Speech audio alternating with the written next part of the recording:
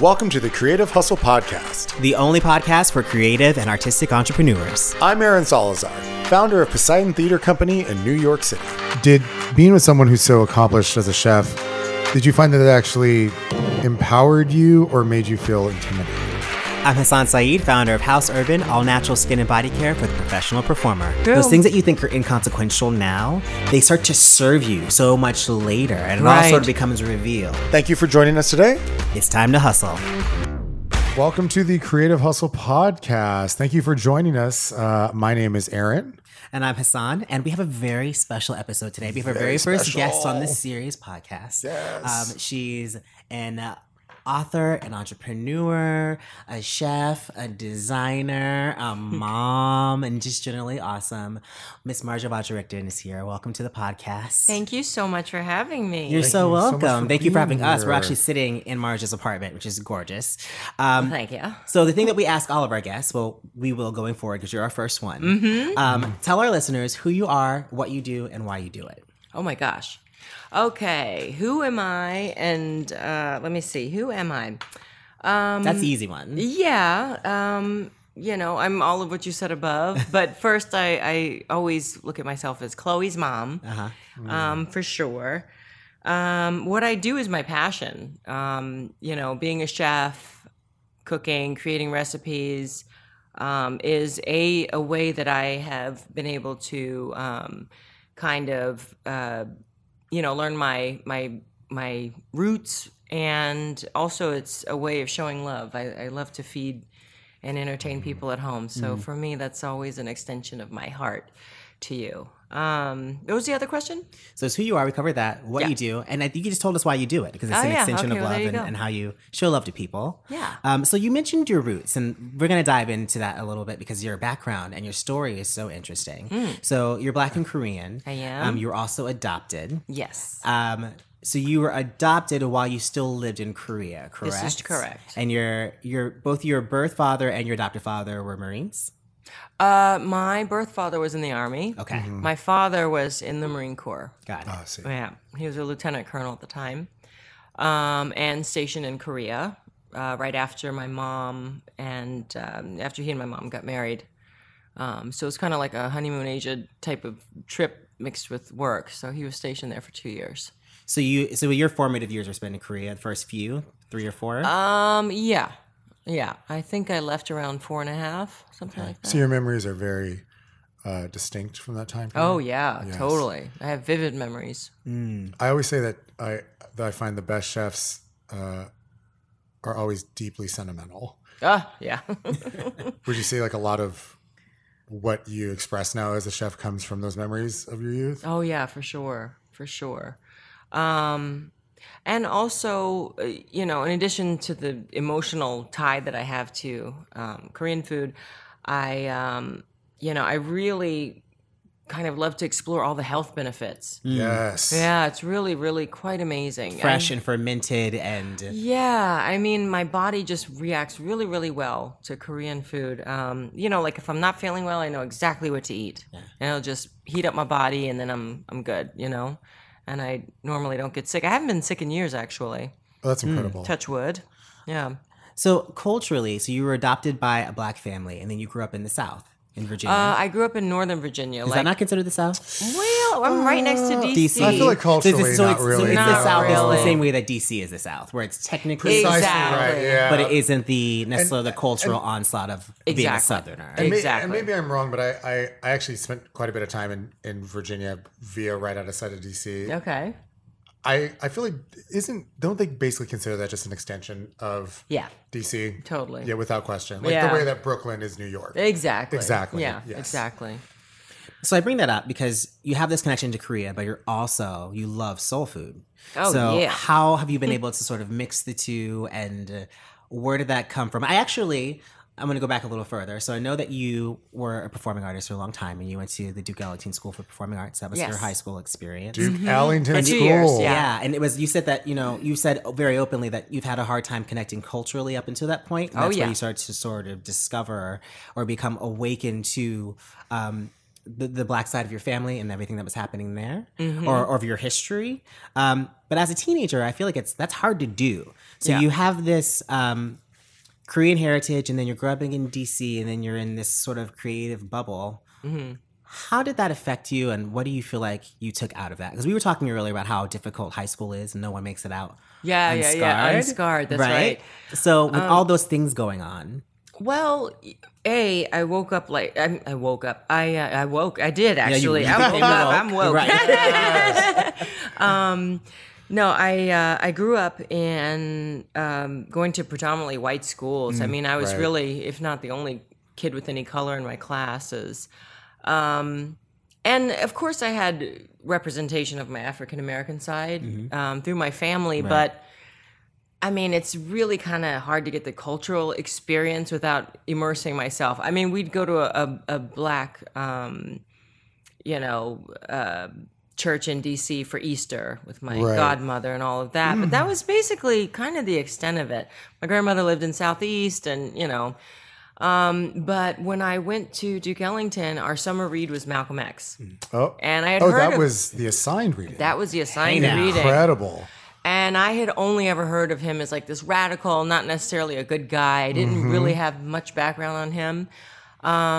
So we had to read the book, and then Spike Lee came, and wow, you're right, yeah. So we were able to really kind of, Well, he really humanized, I think, Malcolm X for the masses with that movie. Oh my God, it's one of my favorite movies. Oh my God, telling that backstory, I felt like people finally saw him in a different light than exactly sort of this almost menacing figure. Yes. And not for nothing, that was the first time Angela Bassett was robbed of an Oscar. Good morning, class. I know. Oh my God, to this day. One of many times. Still hasn't aged from not a that bit, movie. not a Good bit, Lord. not a Anyway. Yeah. Well, we didn't watch Malcolm X, but he did come to talk to us. And then we watched Quincy Jones' documentary. Anyway, I just had like this complete wave of immersion in Black history. I love that book so much because, of course, it went through, his whole life with the Nation of Islam and all of that. But what I loved is the fact that he was so human.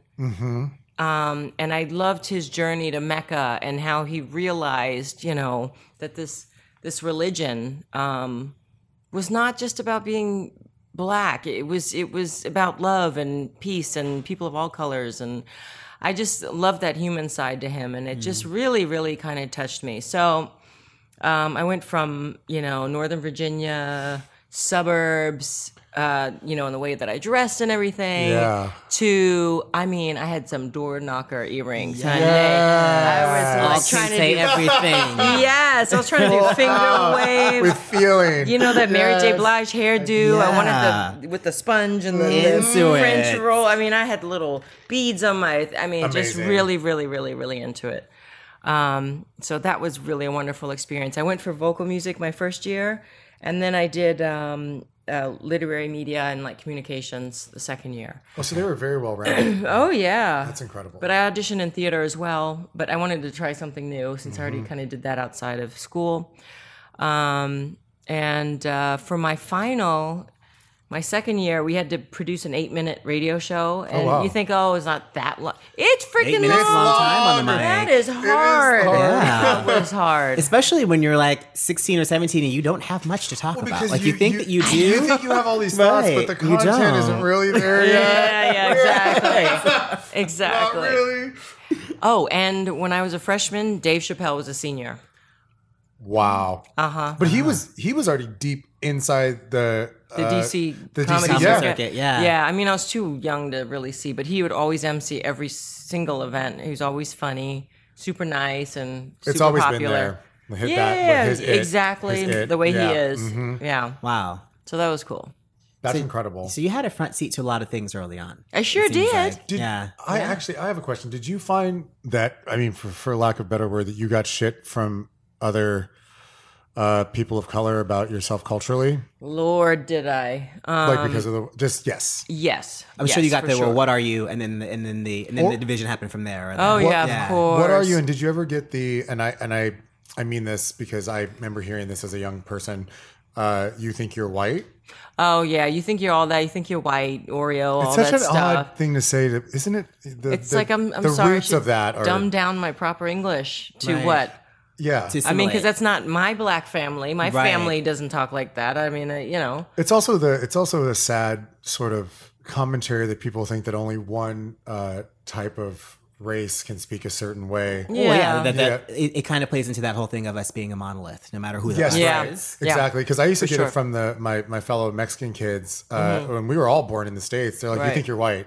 And I'm like, "What are you talking about?" Right. I only ate with corn tortillas until I was like 8 years old. Not that makes you Mexican, but like we were so like Latin. You were in it. And I'm Yeah. like, we don't know. Oh my I have God. I have a rosary bead in my pocket. I'm so Catholic and Mexican. But so I found that interesting when I was researching you because I thought I'm certain that must have happened to you. It happened a bit in high school. And also, I didn't talk about my Korean side because that just opens up a whole story. Like, well, That's who's Korean? throwing kerosene on the part, you know. on the fire. And I look like my family anyway. My mother's very, very fair skinned. Hassan had said that. So I was saying that to Yeah. Aaron earlier that I've met your mom and I've met your sister. Yeah. And I thought that they had the same makeup that you did. You're right. And because you all look so much alike. So when you told me you Yeah. were adopted, I was just like, oh, well, maybe they knew her family. Like Right, I didn't even connect that it was a completely separate family. Right. And that they were just a black family. I thought they were all black and Korean. Right. No, but to kind of maybe go back a little into the adoption, from what I read about it from one of your interviews, it was a very like copacetic, involved adoption, correct? Oh, yeah, for sure. Yeah, because I read that you even remember like your mom picking out your dress and Yeah, I mean, from my mom's perspective, that was all trauma. of All course. trauma. But from my parents' side, they really did it the best possible way. Right. And as gently and as they supported me as much as I needed, I mean, I even had like a Korean nanny for a year. wow. Because Doing I that spoke transition. Korean. I Right. only spoke Korean, actually, up until the age of 3. You just had a lot of foresight. Yeah, well, I learned English in 3 months. But Well, you were submerged. yeah. Yeah. But that was, I mean, I looked like a UNICEF kid when my parents saw Oh me. wow. I had like, Interesting. sores on my head. There's 75 kids in this orphanage, and we were all mixed. A lot of black and Korean. I mean, Korea is very homogenous anyway. They were extremely back then, and to be mixed, especially with black, they referred to mixed kids dust in the streets. It's a Korean name, but it's called Miss dust in Saigon. the same A thing. whole song about dust in the streets. And And is that all a product of military? yeah. Yes. Oh, yeah, for sure. 100%. Okay. So my biological father is one of those awesome guys, get my mom Yep. knocked up and then leave her at 7 months Yeah. pregnant. So he never saw me. And then my mom tried her best. She really, really tried her best. But, 19, unwed, no education to speak of. Limited resources. Limited. I mean, I remember she would give me sugar water because she couldn't afford milk because it would, stave off any hunger. And I grew up like it's the weirdest thing. My mom used to see me. I would be making sugar water to eat. To drink. And my mom would be like, "What are you doing?" And I don't know why, but I just liked it. But when I met my birth mother later, she told me. So that story is interesting too. So you went off to college. I went to Fisk. You went to Fisk. Yeah. Okay. And you started the search for your birth mother. Yeah. And you went through a whole formal process. You contacted the Korean embassy. You had all the documents. Right. Only to find out that she was living in Brooklyn. Yep. What was that like? 3 months incredible. later. So, yeah. So I had called in November. I got a call in February. They had left me a message. I called these nuns back in Korea who I had contacted at this agency. They said, "We found your birth mother. She's in New York." They said, "We just want to prepare you. We don't know the circumstances of her life now. She could be remarried. Maybe she doesn't talk about you. I don't know, but just brace yourself, pretty much." So I had that phone number in my hand for a good 3 hours. I was like, I am opening a Pandora's box. I've been waiting and wondering with all these vivid memories. Which is very I feel like that's unique. Yeah. That you had such vivid memories. But also, Yeah. didn't you say that you remember your mom, your biological mom, Yes. physically being there, but you couldn't make out her face because you were so Exactly. young? I would always remember her presence, and I would always remember her physically from a 3-year-old height perspective. Yes. You know, and I think I had a couple pictures of her, but I haven't. My parents had that, and I didn't.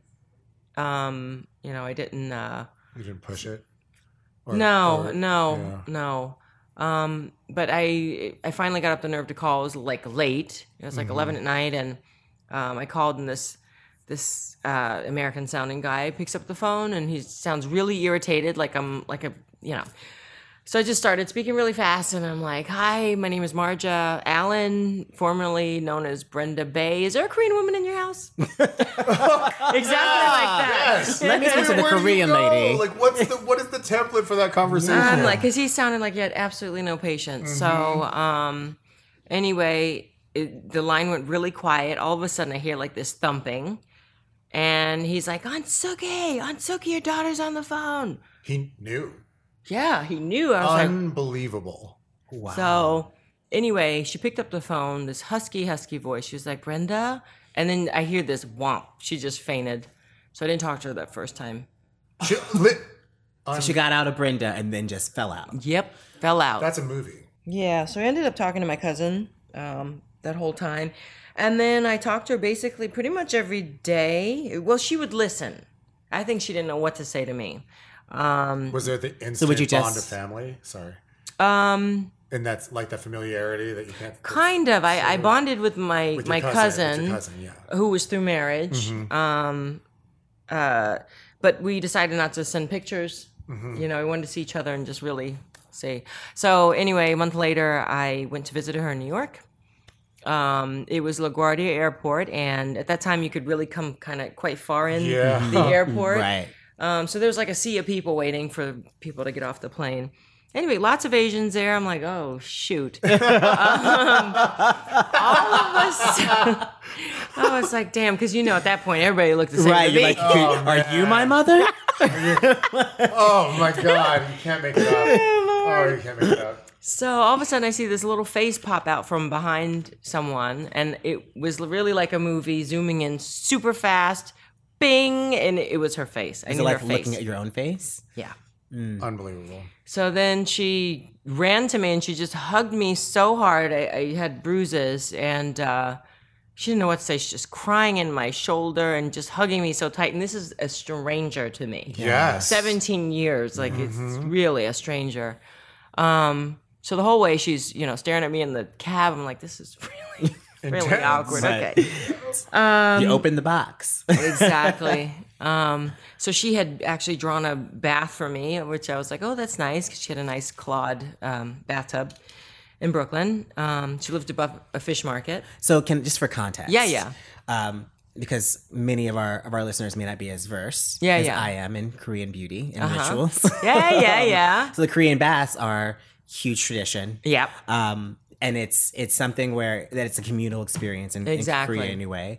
So this is a real sort of bonding activity and moment for her. Exactly. To be- This is a moment of Yes. affection. For and sure. I mean, Korean care. families are very, when it comes to bathing and things like that, I mean, your family's always, especially your mom, So she'd drawn a bath for me, and then she was sitting on the floor. And I'm like, okay, I'm going to take a bath now. She's like, okay. She's still sitting there. She was like, I'm going to wash your hair. She said, oh, I'm sorry, I forgot. It's not like an American custom. I was like, okay, well, let me just get in and then I'll, Yeah. So anyway, she washed my hair. Like, she insisted on doing something to me. And this is all in like 2 hours of meeting her. Wow. So she told me later she was checking for my birthmarks just to make sure, because she was so shocked. So she wanted to make Well, sure it that's- was you. Yes. Well, that's fair. Yeah. I mean, I have a big one on my leg and one on my ankle. She was like, I had to know. Wow. So, yeah. And then she'd cooked. Go ahead. I'm sorry. How do you recall? Like, was it during that bath that you started to thaw a little bit into feeling comfortable with? Or At did you least feel really like at least 'cause you're comfortable in the vulnerable, circumstance. You're naked. You're in the bathroom. You want to wash my hair. Like, Well, what? at what point I did you wouldn't start to feel like a sense of okay, like breathing into the circumstance or the situation? Maybe rather? the next day when we had a full day, to go. She took me to the promenade in Brooklyn, in Prospect Heights, and no, I would not say the thaw happened. I was accommodating her. Right. I was allowing her to do everything she kind of needed to do and say or be with me because I could feel her. Yeah. It was very visceral, foreign, but Yeah. innate. You know. Yeah, but that was great that you came at it with such empathy. Right. So gracious. Very gracious, That's yes. due to my parents. I mean, yeah. my mother always told me that, your birth mother loved you so much. She did the absolute best and selfless thing she could do as a mom was to give you up to have a better life, yeah. Wow. So. And do you remember that meal? I do. Right. Well, What was this that meal like? Yes. Well, this meal sparked my obsession with Korean food. There we go. So from the very first bite, I had bulgogi, and I remember that Which taste. is my favorite. Well, I remember that taste right away. And then she gave me this kimchi. It's called chunga kimchi. It's translated to bachelor kimchi. I don't know why, but back in the day, love that. It's like Was the it one made that with the the random boys made. things? no, it's just the way this particular radish is small and it's got a long top. And that used to be the hairstyle of bachelors back in the day, this long kind of ponytail. Oh, that's very whimsical. Oh, okay. So that. anyway, but she put it on a stick, and I remember eating it. As I took a bite, I remembered eating it off of a chopstick. It was like weird. It was so crazy. So every bite was eating more of my past in a way and connecting with it. Yes. That's how my mom and I bonded. She would, and that's how I learned the language too, through the food. So she'd make seaweed soup, and she'd say, "This is called miok. You bite in a thing like this." And guk means soup. So, and she taught me how to do different recipes, and it was really the only thing that really allowed me to know or feel that I was really part of this culture through the food, funnily enough. Makes perfect sense. Yeah. And even when I go back now, there are certain smells. Yeah. I'm like, I know that smell. Yes. It's so weird. It brings back a visceral memories. Yeah. The scent of things. Absolutely. Totally. So you were Absolutely. still very much a young woman when you had this experience and reconnecting Yeah. with your mom. So you said you were 17, 18? No, we were apart 17 years. I met her 3 days before my 20th Okay. birthday. Oh, No, that's that a was good- March then. Yeah. That was March, yeah. That's a good. Oh, you're a Pisces. Yep. Yes. Ides of March. Ding, ding, ding. Fellow Pisces. Hey, you better stop it. You know I'm those a Pisces men are cray We're- cray. They're nuts. Hey, how dare you? They're nuts. No, the women are fierce. I love Pisces. Anyway. Pisces. Yeah, we're very hearts. sentimental. So I wanted to kind of segue into, you had this transformative experience. That seems like it really put a foundation on your future. Changed my life. It I went flavored back. everything. Yes. I went back to Nashville. I said, I'm moving to New York. I dropped out of school, much to my parents' chagrin. Oof. Yeah, I did a semester there So you was dropped like- out of school to move to New York to do what? to be with my mom. Yeah. I needed to do it. Yeah. I just needed it. I don't know. I couldn't explain it. It felt right. How did your parents take that? I didn't talk to my parents for a couple years. Actually, we were estranged. They're pissed off about the whole school thing, and they'd gone through so much trouble to make sure that I had all this information, and I think they were quite hurt that I did not include them. Yes. And I know my parents would have had me with, done all the right things, had me with, a therapist to talk to, be there every step of the way. But I just needed to experience this however I was going to experience it. Without it being colored by... Yeah, or being colored with my guilt, maybe of worrying about my parents. They feel like I felt like they weren't adequate. No, I need to know this woman who I have memories of. Where do I get my elbows? Where do I, who laughs like me? Yeah. Yes. And I just needed to go. It felt right here. I think it's some of those things that we all those of us who are still have connection with our birth families and weren't adopted sort of take for granted. Totally. I mean, growing up African American, we don't have much of a Tradition, written history, yeah. so to speak, that we can fall back on. And even though my mother is really good, she like does genealogy on the side as well. She had lots of. do? I know, what doesn't she do? She's my momager. Amazing. So anyway, so she had all this history of, her ancestors. But I knew they weren't mine. Yeah. You know what I mean? I'm part of the family, but it's not my blood there, And then I meet my Korean family, and we can trace our family back 1,600 years. Yes. Yeah, because my ancestor was a really famous general. And there's actually a statue, and we all have the same nose. It's kind of freaky. That's incredible. Looks like our family. It's weird. So you moved to New York. Yep. To be with your birth mom. Yep. And so you're working all that out. And what's happening for you career-wise? Nada. So what's happening? Did you have back like a in little those side days? gig? Oh, of course, yeah. And what did you want to be doing? I wanted to act. I didn't have the money for all the headshots and running back and forth, so I got a job at the Vitamin Shop. Oh. I said, you know what? I'm going to work at the Vitamin Shop, but I'm going to be where I want to be. I want to live in this area. So I picked 59th Street right across from Bloomingdale's. Yes. It's like, I love it here. I'm going to live right here. Yeah, I'm going to live right here off of Lexington. And Third? Or is it? No, Lexington. Lexington. Was that in Lexington? Yeah, right there where Lexington right there. where Diesel is right now. It's yeah. like across the street. Was it the walk-up building that's directly across the street? Yeah. Yeah, I know what you're talking about. Sure did. So I was like, I have to imagine where I want to be. You know what I mean? Yeah. So I worked there for a while. Then, funnily enough, I met somebody who I hated that job, retail. I met somebody who offered me a job on Wall Street. He was like, you can be a cold caller. I was like, okay, what is that? Anyway, long story short, it's like a telemarketer. Yeah. So they have these hire people to call like stacks and stacks of index cards full of small businesses all around the country so we can send out prospectus on new stocks. I see. Anyway, so I did that for like 2 weeks. I was so over it. So I would hurry up and finish my calls and all of that. And then I went to Human Resources. There's a woman there, Lori. And I said, you need any help with anything? Just because I couldn't stand it. And soon enough, I became her assistant. And then I learned the ropes some more. And then I became a sales assistant. So I used to make 1% commission off of 12 brokers. Oh.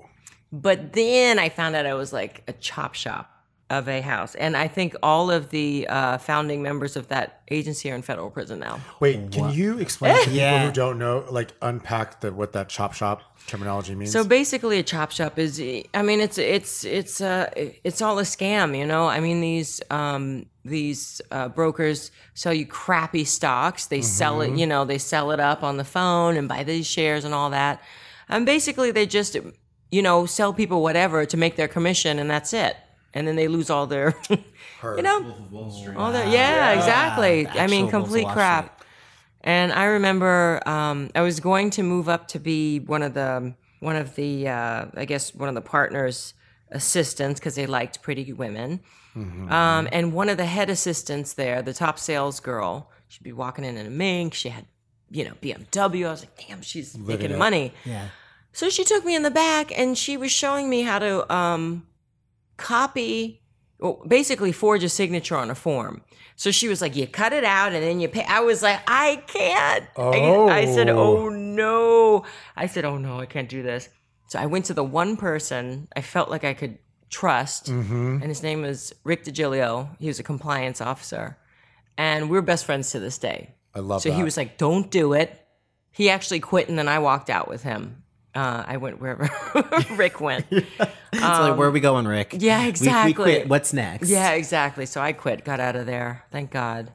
Wow. That's incredible. Wow. Insane. So then I was like, you know what? This is not for me. I don't want to get my license. I don't want to be in trading or anything like that. It's just a soulless business. But it seems to me that you really learned that you had the hustle in you. But I really didn't have the hustle. No. I mean, I had the hustle in terms of being positive. Well, You're look at the very bigger picture. Industrious. Yeah, Very industrious. I never sat on my ass. I mean, Yes. I've been working since I was 14. Yeah. Yes. Always had a summer job, babysat every weekend, like really responsible. I feel like that needs to be talked about because I feel like everyone I know who has made their way up and up, started that 14, 15-year-old summer job. Mm-hmm. There's something yeah. about that base of that work ethic that really teaches you something. Those are things that stay Mm-hmm. with you. My first job was at the Sanrio store in the mall, and we all know how I feel about Hello Kitty. So I mean, Yes, my first one was actually a summer musical thing, but then my mom told me that I needed to learn some reality, and I worked at McDonald's. Oh my But god! like just the juxtaposition of those gigs, though, of like having to have that work ethic, it's incredible how that shapes everything. Yeah, it's so true. I mean, my first job was I was a miniature golf club attendant. Yes. Did they have a Sitting out water in this- slide? yes. No, it was at this private club, and I would sit out there sweltering in the heat in this, in this little kind of shack Oh, yeah, kind of just a shed little thing. Yeah, exactly. Lean-tos, basically. Sit there freaking sweating my ass off, and bees coming in, and whatever. I'd hand out the clubs, but and then the next year I worked at the snack bar, so I loved that. Of course. Got to cook frozen patties, so great. Like I'm chefing it up. Yes. Foreshadowing. Yeah, exactly. So you left finance. Left finance. I said, you know what? I need to go back to acting. I mean, I'm in New York for Christ's sake. Yeah. Yeah. So I said, I'm going to no.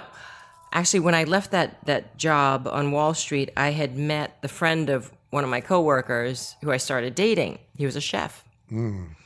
So he worked at this place called John George. I'm like, I have no freaking clue what that is. He was like, it's really high end. I said, okay, great. I said, well, I said I need a restaurant job, I think, hostessing or something, because I need the hours. I need flexible hours, but I want to be in a place where Steven Spielberg is going to come in, so I'll be noticed at the front. Yes. So I went and started working there. We broke up because he was crazy, my ex. It's very, Yeah, he had a bad coke problem, which I did not know at the time. Super naive. That'll do it. that'll do Yeah. it. So anyway, I started there, and all of a sudden, the chef I started in reservations. The chef is coming by all the time. How you doing? Always giving me a smile. After a couple weeks, he insisted they move me upstairs because he wanted me at the front. Yeah. I said, okay. Well, he was dating somebody. I was dating Malik Yoba at the time. Were you? I mean, casually. Malik was Casual. a player back then. Yes, he was. Because he was on New York Undercover. Right. And anyway, so I would date him. I remember I took him to see my mom in Brooklyn. She about fell out. I think the thing that you glossed over though, this chef was Jean George. Oh yes, so this chef that was checking on his new employee in reservations was JG, and who became my future husband. But anyway, I was there for months. And Working. did you really learn the insides and the in and outs of hospitality? I guess as much as I could learn from a hostess Yeah. perspective, because I became really good friends with the Senegalese guy there, and he was still dating this girl, but he was like, Marja, he was like, the boss is really liking you. I'm like, I am not anybody's side piece. He's got a girlfriend. He got the wrong one. Right. Plus, he's 20 years older than me. Like, what am I going to do with that? He's like, no, but he's really a nice guy. And they're like finished. I'm like, I've heard that before, and I am not about to be the side bitch, Right. Exactly. Standing at the host Hello. stand. Hello. Right. I don't think I said, so. I'm not pressed, okay? Yeah.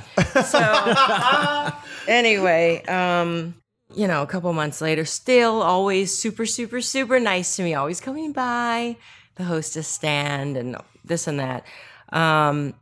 He had numerous fights with this ex-girlfriend. I mean, like numerous. She'd be, Oh, publicly? yeah. Ooh. She would go run in the bathroom. He hates confrontation. He would go run in the bathroom. She'd be kicking the door and screaming in the restaurant. I'm like, this is insanity. Also I'm like, a and he's very the nicest high-end guy. establishment. Yes. Oof. I said, he's such a nice guy. What the hell? So anyway, one day I saw her actually going to meet Mark Wahlberg. Oh. We're staying at the hotel. I was like, oh, okay, this is done. I was like, I'm kind of ready for a nice guy because, the guys I'd been dating, either whatever. I was over it.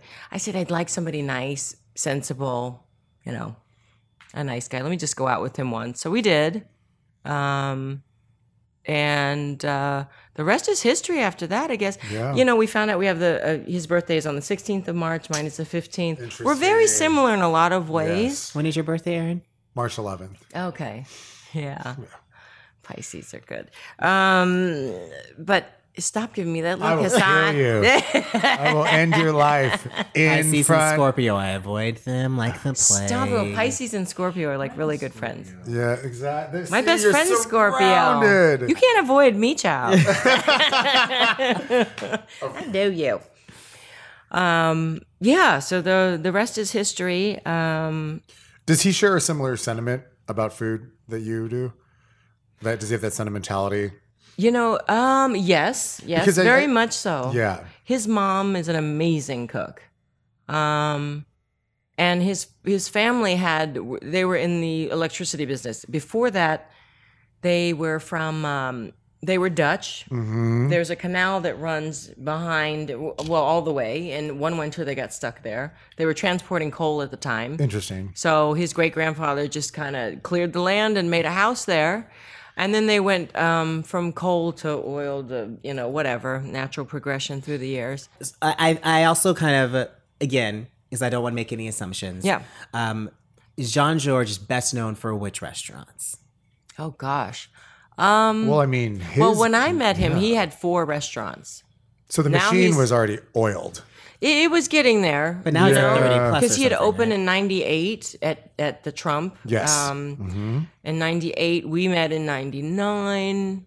I had Chloe in 2000. Okay.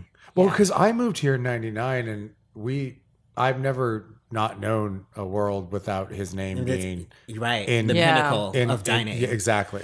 Well, at that time, he had Jojo, Jean-Georges, Vong. Yes. Vong Thai Kitchen. It used to be on 3rd Avenue and 50-something street. And then he had just opened Mercer. Yeah. Yeah, There it Mercer. is. Yes. But now he's at almost 60. He's opening 10 restaurants this year. Incredible. So you went on this date. It went well. It did. So then you fast forward, you're married, you have a baby. How did you kind of find that you were a cook or that you loved it? Because I know you said that you're a home cook. What did that path sort of look like? Or should we get back that? Let's get back to that for a commercial after a commercial. Yeah, so I break, think right? we should explore that. And then what I'm curious too, let's keep bombarding you with questions. Yeah. Is did being with someone who's so accomplished as a chef, did you find that it actually empowered you or made you feel intimidated? That's something to think about. Yeah. All right. Give that some thought. And with that, we will be right back.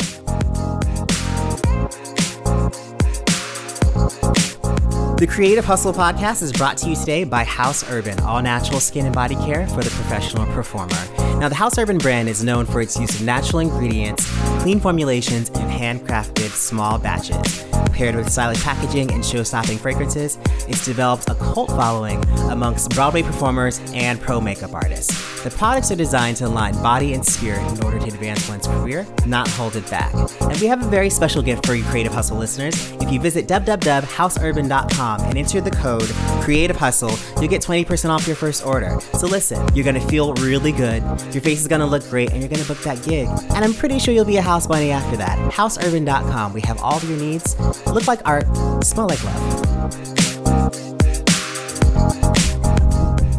The Creative Hustle podcast is brought to you by Poseidon Theater Company's production of The Cooping Theory, Who Killed Edgar Allan Poe, an intimate, multi-sensory, immersive ghost story, located in a 150-year-old speakeasy in Williamsburg, Brooklyn. Creative Hustle podcast listeners can save on tickets with code CREATIVE. Get yours today. And we're back. Yes. With our very special guest, entrepreneur, chef Marja von Drichten. And we were talking about her trajectory into food. So she had a whirlwind romance with a world famous chef, had a beautiful baby. Mm-hmm. And then what happens? And then what happens? Gosh. I mean, in terms of your career in and terms like of, yeah. you discovering the chef within you. Okay. Well, I have been cooking since I was 12. Yeah. There we go. My mom was always very encouraging. I started with Jiffy Mix. Yep. I do Yes, blueberry of course. muffins Yes. with a little blueberry pellets. Yes, and you can make coffee cake with it. Exactly. Oh my so God. Don't throw good. some canned pineapple in Those there. Chewy, You're doing dry it. blueberries. Oh, it tastes like my youth. Oh my God. Tastes like my youth too. So, she'd always encourage me, even though I made dry, salty eggs, she would always encourage me to try it for dinner or whatever. Anyway, at 13, I cooked Thanksgiving for 9 people by myself. I loved it. Like, it was my sanctity. I loved being in the kitchen.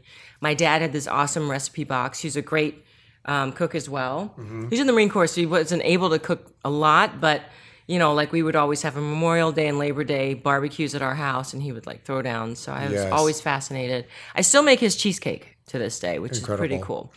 The whole chef thing, I wanted to go to, I wanted a catering company. Okay. I wanted to either have a catering company or work with the Peace Corps, and my mom was like, you better take your ass to school. And this which I did. This was before college. Okay. Yeah. So then, fast forward, I'm with JG, Chloe's 10. I had an opportunity I was offered the job of host of a PBS series.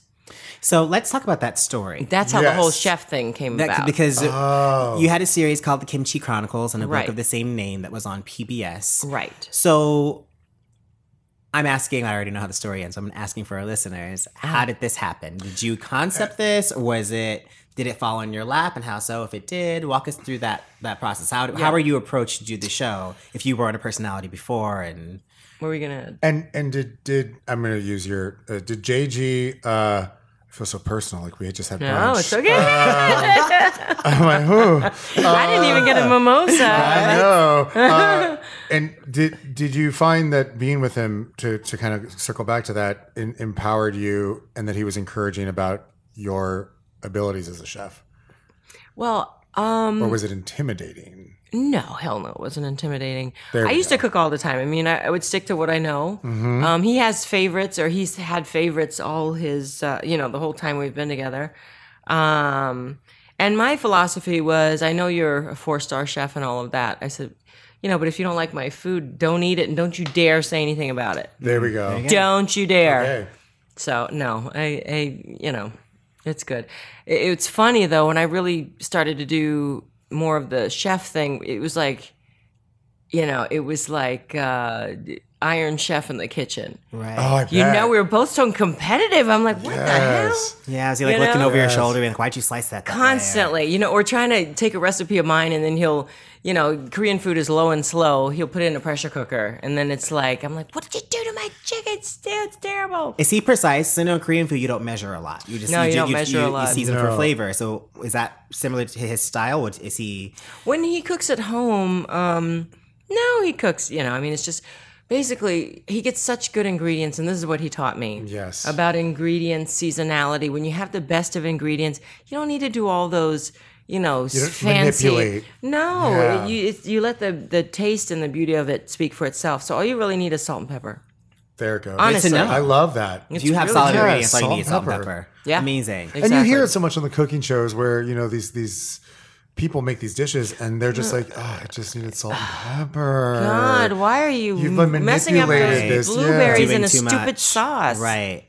And a reduction. Get out of here. So I'm going to go back to the Kimchi Chronicles. Yeah. This is Yes. a breakthrough for you. So how did that job come about? So I was having lunch with Hugh and Deb Jackman, who are our neighbors and friends. We actually bonded because they lived in our building, but also they have 2 adopted children, and I'm adopted. So we really kind of bonded nice. talking about that. And also for them from the other perspective as the adoptee, Right. So anyway, we're super close, and we would always have, meals with the kids because their son and our daughter is the same age. So I'm having lunch with them. The director and producer who ended up doing the show with me were having a meeting with a Korean media outlet. They had an idea to do a show on Korea. The producer, Eric Ree, he's Korean. So initially, I think they were going to go more of a chef route, kind of do it through the food, but, through a chef's eyes. So JG was talking to them. He said, hey, what are you doing? Are you working on any new shows, Charlie? Because he did Gwyneth Paltrow, Mario Batali. Oh, yeah, when they went through Italy. On the road, yeah, on Spain on the road again. Spain, yes. So he was like, yeah, actually, we're talking to this guy about doing the show in Korea. He's like, Korea? My wife's half Korean. She's here. They're like, really? Bring her over. So go over. I meet them. Eric Ree, the Korean guy, he's like, so did you grow up in Korea? Blah, blah, blah. I give him like a 2-minute synopsis of my life. They're fascinated. And then they called me the next day and asked me if I wanted to host a show. Just then it- ipso facto. Yeah. Wow. Totally. Wow. So then obviously the concept changed. Yeah, totally. So I'm a producer on the show as well. And that seems to me that was the perfect marriage of all yeah. of your training. Yeah, and for you to tell your All story. of my life. All your life. All of my life, Everything. So we including were my saying husband. on a previous episode, Yeah. I think maybe episode 1 or 2, we were talking about how you don't realize it, particularly when you're young, but everything that you do preps you Everything. for where you're headed and where you're supposed to be. So true. Those things that you think are inconsequential now, they start to serve you so much later, and it all Right. sort of becomes revealed. Right. So you had this true. whole journey of discovering your mom and reconnecting through the food and the flavors, Right. and all of these things. You leave in college and go to New York where you met your husband, Right. To this And being huge moment. Inside the belly of the beast Yeah. of fine dining. I'm telling you. I mean, for the good Lord. I know. I mean, if you're listening to this right now and you don't know who Jean-Georges is, Google. Yeah. And you no, Google? but it's so incredible to me. Did when you were offered it, were you just like, and this is the coziest sweater ever? Yeah, totally. Yeah. It was like not work, Yes. you know? And it was like an expense paid vacation for me. So in terms of production, I've heard that the Korean government was involved and they were a were. little skittish about it. Tell me more about that. Well, okay, so my director and producer had gone to them with, of course, their resume and the shows they had done. Koreans are label whores, and they love celebrity, especially white celebrity. Yeah. Let's just be real. So of course, you had A-list actor Gwyneth Paltrow on there.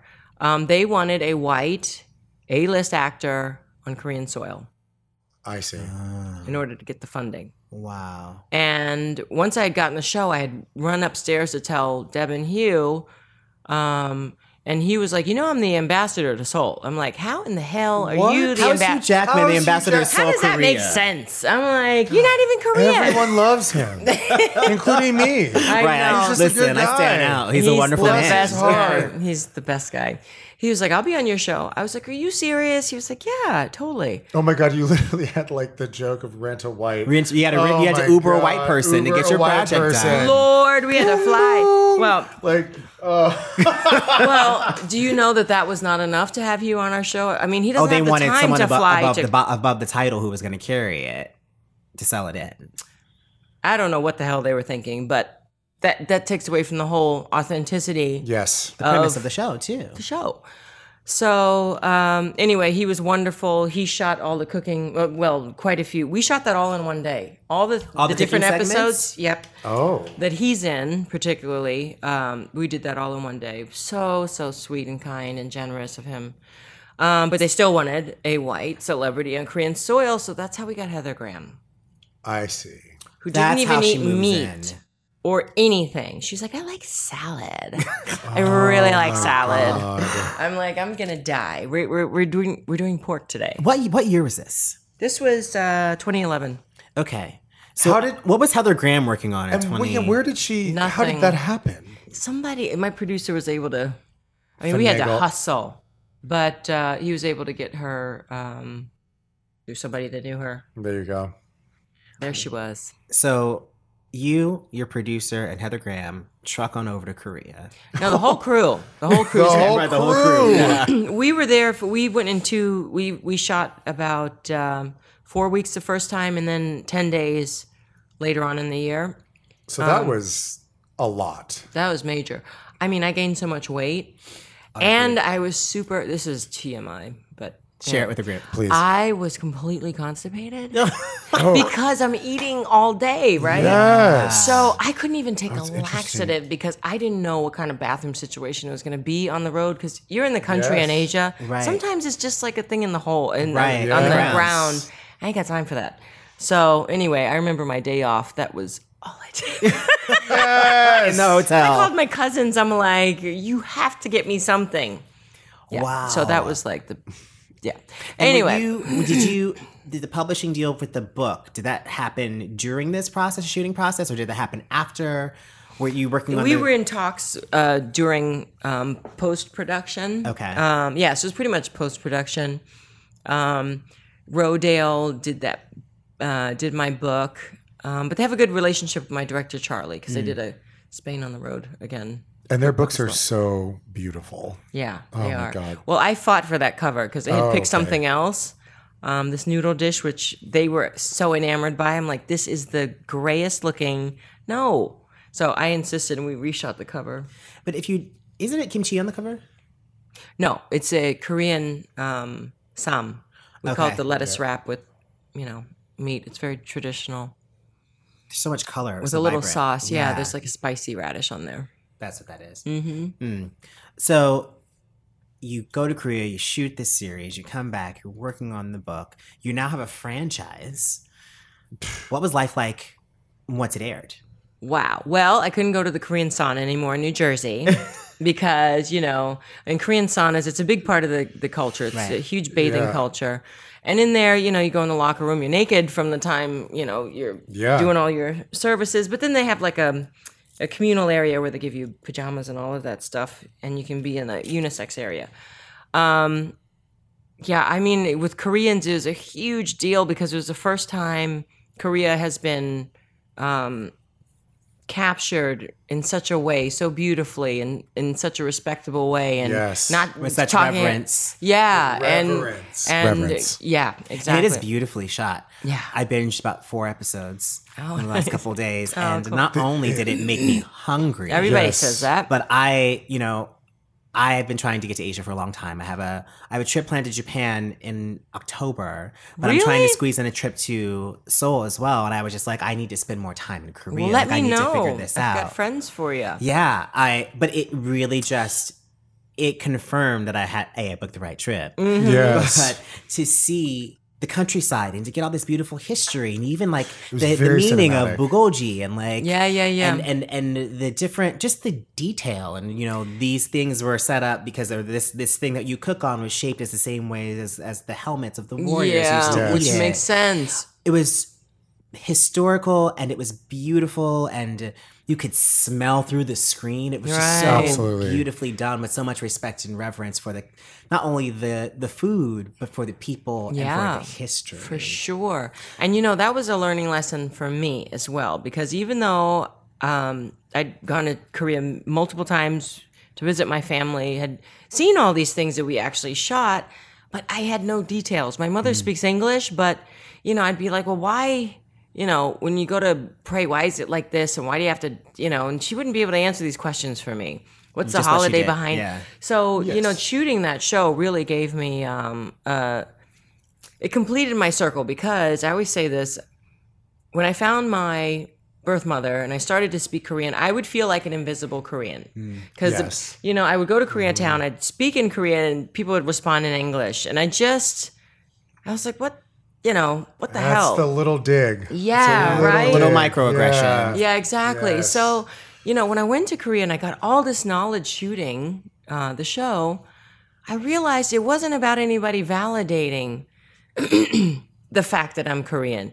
I know I'm Korean. Yeah. I know Yes. I'm Korean, and I have even more information about my history and my culture, which made me feel completely tied to it. And in interviews, I used to really get exasperated because people would ask me, what do you feel more? Do you feel more Korean or more black? I said, I feel 100% both. Yeah. I really do. Yes. I mean, I don't know how you break up a feeling or knowledge of a culture Right, in oneself. right. Like, how do you split Compartmentalize it. yourself Exactly, up, right. in a percentage? I said, I'm 100% both. Yeah. And they don't know what to do with that. So what was happening at the It's spa? fine.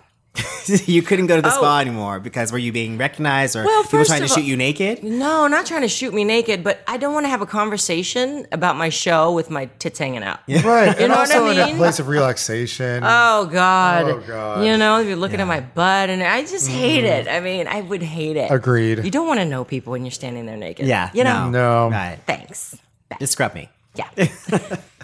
And have you ever seen those tables where they scrub you? Yeah. It's like a plastic. It's a vinyl covered table. You're sliding around on there, all soapy. I mean, between my gynecologist and the scrub lady at, they At the both spa. had the same view. Yes. Incredible. Yeah. So we talk a lot about the sort of emotional labor of being an entrepreneur and starting your own thing from scratch and really just being in it all the time and how that impacts your relationships and your life. Right. For you and Jean-Georges are no longer married. Well, we are still married. You're still We're married. separated. You're yeah. separated. Okay. Yeah. How did that affect your business and sort of your trajectory and what was going to be next for you? Well, so no, it didn't really affect because this has been in the last couple of years. Yeah. I think, being married to a chef, especially a world-renowned chef with multiple restaurants in many different countries, it's like a week or two of travel every month. Yes. And, it gets to the point where you kind of start leading separate lives. It's tough. I used to, for 10 years, I would deal with the baby all day. I had help and all of that, but still, I'm with the baby all day. Yeah. And then he'd be getting out at 11:30, 12. So I'd show up at the restaurant all dressed to the nines at 11, to sit and have dinner with him and all his managers for an hour and a half. And then we go to bed. It's like, it's not much time to really kind of be involved. So when you're married to a chef, those are the kind of concessions you have to make. Or you work together, which I was not about to do because I've got a child to raise. I see. And now it's interesting because we actually in our last episode talked about relationships and sort of like what lack of or how they have to be managed when you're someone who's driven. And here you have this a completely extreme side of success that you're married into. And did you find, like you already kind of expressed this, but did you find that there were times you felt that you were more married to the company and that the lines get blurred between like the person who's running their brand and the person that you giggled with on that first date? Is there, or is in that sense, did you find that the balance was fine? No, that balance was fine. JG was always JG, we'd get home and I'd be like, you need to take out the trash. Yeah. Yeah. There's no fans here. It's not Yeah. One Central Park West. Your dad and Yeah. my husband.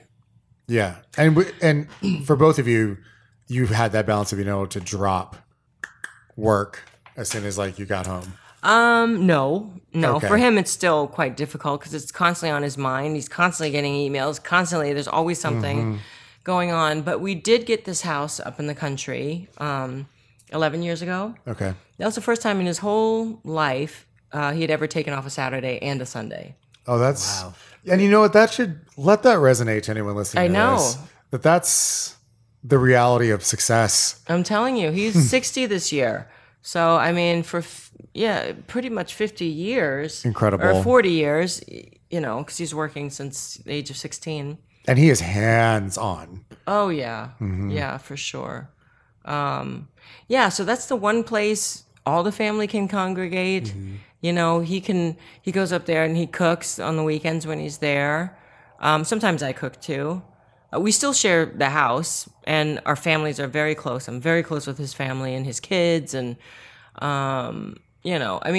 really nothing's changed except Right. that I'm in a different place right Yes. now. You know what I mean? It's a true partnership still. Yeah, totally. Yes. Teamed up. Yeah, for sure. Yes. So that said, I know you have some new things that you're working on. Yes. So Act 2, Round 2. So you had in addition to Kimchi Chronicles and everything that came with that, you also had a restaurant in China. Yeah, in Shanghai. wow. They're doing renovations now, so it closed last month. But 3 years. It was called Chi Q, playing off of kimchi and barbecue. Oh, Kind of high-end upscale Korean barbecue restaurant. So the menu was, I did all the traditional stuff. He did all the kind of fusion-y type of dishes. We won best new restaurant, best Asian restaurant, best Korean restaurant, and best new restaurant. Time Out magazine, and we got some really great awards. So. What's it like to open a Korean restaurant in China? in China, yeah. First of all, sourcing ingredients is kind of tough. We have to deal with local organic farmers and things like that. But we got it together. It was pretty cool. I mean, the hardest thing about that restaurant was that the Chinese look at Korean food like we look at Chinese food. Cheap. It's cheap. And why would you pay $80 a person to get the same thing I can get in Koreatown for $25? Heard. But it's like I had to do interview after interview. You know, we're getting all our meat coming from Australia. You know, it's the best, highest quality. We're using organic, vegetables. We've got the most amazing soju in the whole world, the biggest selection that has ever been in a restaurant. Oh, wow. The most amazing bartender, the staff, they cook for you while you're there. It's the whole experience. The whole experience, the theater of a restaurant. And the quality of the food. And the quality of food. Yeah. Well, it's almost like what happened. And to me, it reminds me of when, especially here in the city in the last 20 years I've lived here, when people elevated the hamburger and American comfort food, this mac and cheese. And then you would actually have it and you're like, this actually is incredible. Right, because they put Gruyere in this mac and cheese. And it's also... Wait a second. We got to talk about mac and cheese. Yeah. Go ahead. No, please. My mac and cheese is on the menu at Mercer Kitchen. Oh. Is it really? It was voted Note to one of self. the top 5 by Food and Wine magazine. Yes. Creative Hustler That's what I'm listeners, saying. we only bring you the best. Only the I know. best. And that's a little bit of my soul food. Oh my God. Yeah. Note to self. So, what's next for Marja? What's next for me? So, I have a line of Korean sauces, food products coming out. I partnered up with a Japanese food company. They've been in business like 3 generations. The reason that came all about was my business partner has 32 restaurants, hotels plus this food line, huge food line in Japan. It's on the southwest tip of Japan, so it shares the Yellow Sea with Korea. So it's like a 2-hour ferry to Busan. And he goes every month to buy light bulbs for his businesses because they're so expensive in Japan. Wow. Isn't that weird? Wow. So You got he to save becomes- money. Entrepreneurs, you got to save that money. Gotta where save you that money no can, matter where you- right? Like you're not No going to matter skip what on your level. product, but listen, these Okay. light bulbs, we'll get on the button and go get them. Hello. That makes sense. Add up. Yep. So he became obsessed with Korean food and he wanted to incorporate Korean flavors into his line. JG's partner in Japan, he has a restaurant in Tokyo with her, plus business over the years. I've known her forever. She said, I know somebody. And she just opened a restaurant in Shanghai. So he basically gave me a letter of intent, sight unseen, not tasting anything. He knew nothing about me or JG, but just trusted her word because, in Japan, especially Asia, Yeah. honor and your Absolutely. word and respect is paramount. So he came the very first time to meet me and sign the contract in Shanghai and try my food for the first time. And he obviously left happy. He did, and I have a 10-year deal. So, Congratulations. Congratulations. That's That's amazing. incredible. So- basically, he showed up and was like, confirmed. Exactly. Nice. With his whole Excellent. family. And Yeah. so I have a line. We're going to Wow. start out with 8 products. I have my own sesame oil, soy sauce, Ooh. fish sauce. So I'm competing with Kikkoman. So let's That talk is about my the goal. state of soy sauce in yes. America, because soy sauce in America is it's a hot terrible. mess. It's a hot mess. That'll give you diabetes. I mean, it's what they serve. Kikkoman is like the dregs of after they produce the soy sauce. It's like the malt liquor. It's the bottom of the barrel stuff, and it's super salty. Such a good analogy, Erin. So, you're going to be getting the best brewed soy sauce from Japan in the same stores as you could get Kikkoman. I mean, I want to sell in Oh, wow. Food Emporium, Walmart. Instantly accessible. DeLuca. I mean, like You're everywhere. democratizing Yeah. quality. Yes. What's the line going to be called? Marge's Original. Of course. Marge's Original. Gotta have my name on Yes. it. Are you going to have your face like Uncle Ben and Aunt Jemima on the bottom? No. You're gonna Paul Newman cartoon your face. No. No, but what I am doing, I actually went 3 weeks ago to Japan and Korea. I went to finalize this one sauce that I was having an issue with. So I went to the factory. I wanted it in this particular bottle because I love the shape. Yes. So we were at the factory, and they have something they can put in there to make it more viscous, so it'll Yeah. pour better. Yeah, I was like, through the machine, wow, right. so cool. So anyway, got all that set up. I shot video. So I'm going to have a QR code on the back of every label. And I have a recipe on every label as well. Oh, wow. So it will, for instance, I have yuzu ponzu sauce. I shot a little quick 30-second video how to assemble a dressing. So, I'm taking like a yuzu ponzu sauce, which is typically known best for like a dipping sauce for, dumplings or like, the tempura. Mm-hmm. And trying to give people an idea of how you can be creative. It doesn't need to stay in the box that it's in. Right. I'm always, whenever I do cooking videos, I'm always telling people to really try and be your own inner chef. Like, you have to cook to your taste. That's what chefs do. Right. Yes. They taste. And then, you're lucky if you're a chef and they like it. But really, that's what cooking is all about. So to not be afraid and be experimental. And to trust your taste level. Right. And understand the Yes. flavors that you're working with, too. Right, and pay attention to the ingredients that are going in. Yeah. And I love that it's going to be like a visceral experience for the consumer because then it's also a different little media platform that they Exactly. can. It's great. So I'm working on my website now. I want to do like blog videos, webisodes of other more complex things. And I love, people ask me questions and responding. Like, I love... To building that sense of community. Yeah. I mean, one of the best compliments I got after the show and after my book came out was some old 70-something-year-old white man from Milwaukee said he drove an hour and a half. He found a H Mart somewhere in the next state over. He drove 2.5 hours. So H Mart is the Asian food market. It's a popular chain. Yeah, and they have an online website as well where you can order online. But he drove 2 hours to his local 2.5 hours on his wedding anniversary, his 50th wedding anniversary, with his wife to go shopping at H Mart because they wanted to cook Korean food Wow. for their anniversary weekend. And I was like, this is a guy that looks like he's been on a farm, out of touch, a red state, you know what I mean? Like, and he's so interested in this half black, half Korean woman's. I was able to kind of bridge the gap and make it a little more Accessible. and have people want to try things. So that's so incredible. beautiful. It's beautiful. Yeah, It is. food It is the gateway into any culture. It's true. The stories, the history of the people Yeah. are in the flavors. And it's all fusion. Yeah. It really is. And it connects, and this is where I always get on this level, it connects the human experience. Totally. We're all connected in that. Totally. Absolutely. So through all of your entrepreneurial adventures, if you could leave our listeners with one or two pearls of wisdom, what would they be?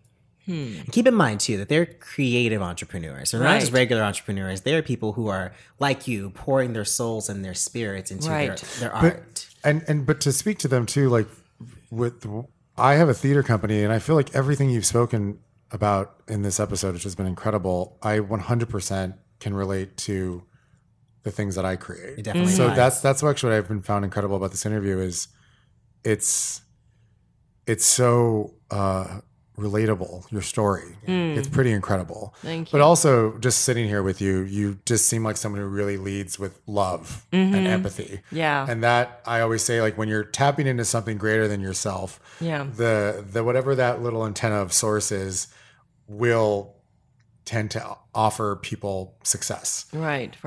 or garner success. Right. I mean, it's so cliche, but really, if you work at your passion every day, you'll never work a day in your life. One of the things I learned is to know what I do not know Yes. and to find the people that do know. And also, I so admire the Japanese work ethic. Their philosophy is you could be doing the same job until you're 80 and you're still not an expert because you're always learning. And I find that to be so, so, so true. Yeah. Whether it's food, design, anything. I mean, the minute you think that you know everything, and that is the reached the bottom pinnacle. line. You've Yeah. reached the pinnacle. You haven't. You can have a rude awakening. I mean, life is about, taking the changes and then making it new changes Right. and adding upon that and taking some things out. I mean, it goes across the board, not just work and your passion, but relationships. Yes. Relationships also affect, your work. Surround yourself with people that you look up to that can teach you something. You know what I mean? It doesn't even have to be in your field, but people that you respect that are going to give you good advice. You know, I am very close with JG's business partner of 20-something, almost 30 years, Phil Suarez. He used to work in the entertainment industry, and now he's a restaurateur. But I love and respect him so much, and he's definitely a sounding board for me. Even more so than my mom sometimes, because my adopted mother's my manager, my momager. But you know, That's a fine line. Yeah, you know, Yeah. I need to really hear the truth, especially bouncing off these ideas in this realm that is kind of new to me business-wise. So I trust your gut. Know what you don't know. Find the people that do. Yes. You know, Absolutely. and don't ever stop and don't be discouraged and allow change to happen. It's gonna happen. Don't fight it. Oh, and also, as long as you keep failing, even if you feel like you're never failing if you don't stop trying. Right. Yes. And I've in these 6 years since this show launched, I've had 3 business ventures that started and didn't quite work out. But I never let that be a notch off my belt. You know, I was still did like, it. I learned so much from that. And then I was prepared for my partner of 10 years, my Japanese partner. So life has a way of kind of putting all the puzzle pieces together. So people are interested. What's the best place to find you? Oh gosh. Well, I guess for more of my cooking and Korean stuff, we have a Kimchi Chronicles website that I pretty much kind of run. It's on Facebook. My website should be launching in a while. And that should be Marge's Originals? I think I'm just going to do marjavongersten.com. But yeah. Oh, and Instagram. You know, a little There bit you of my go. life and my Yes. family. Girls IG. Yeah. Well, thank you so much for being you so here. much. Thank you So for incredible. having me. sharing so much with us. Oh, thank you. And for the CHP fam, remember, don't get it perfect. Get it going. See you next week. Yes.